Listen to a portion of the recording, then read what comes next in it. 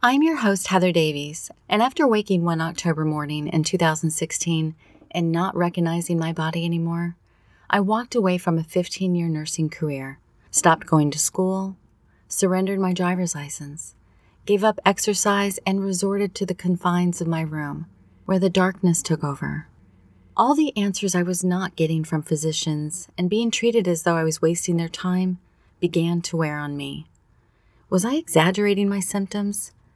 Was I actually dying and no one cared? Was I really making this stuff up? No, I wasn't. I cannot believe I actually started questioning myself. This is when I began my journey to heal myself. I know it sounds crazy. I know it does.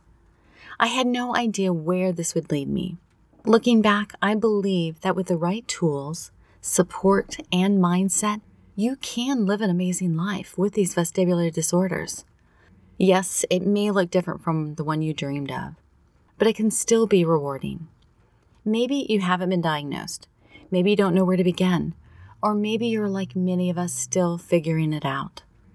Join us in figuring it out together, bringing awareness to vestibular disorders and bringing out the warrior in each of us, and learning to live our best lives despite these disorders.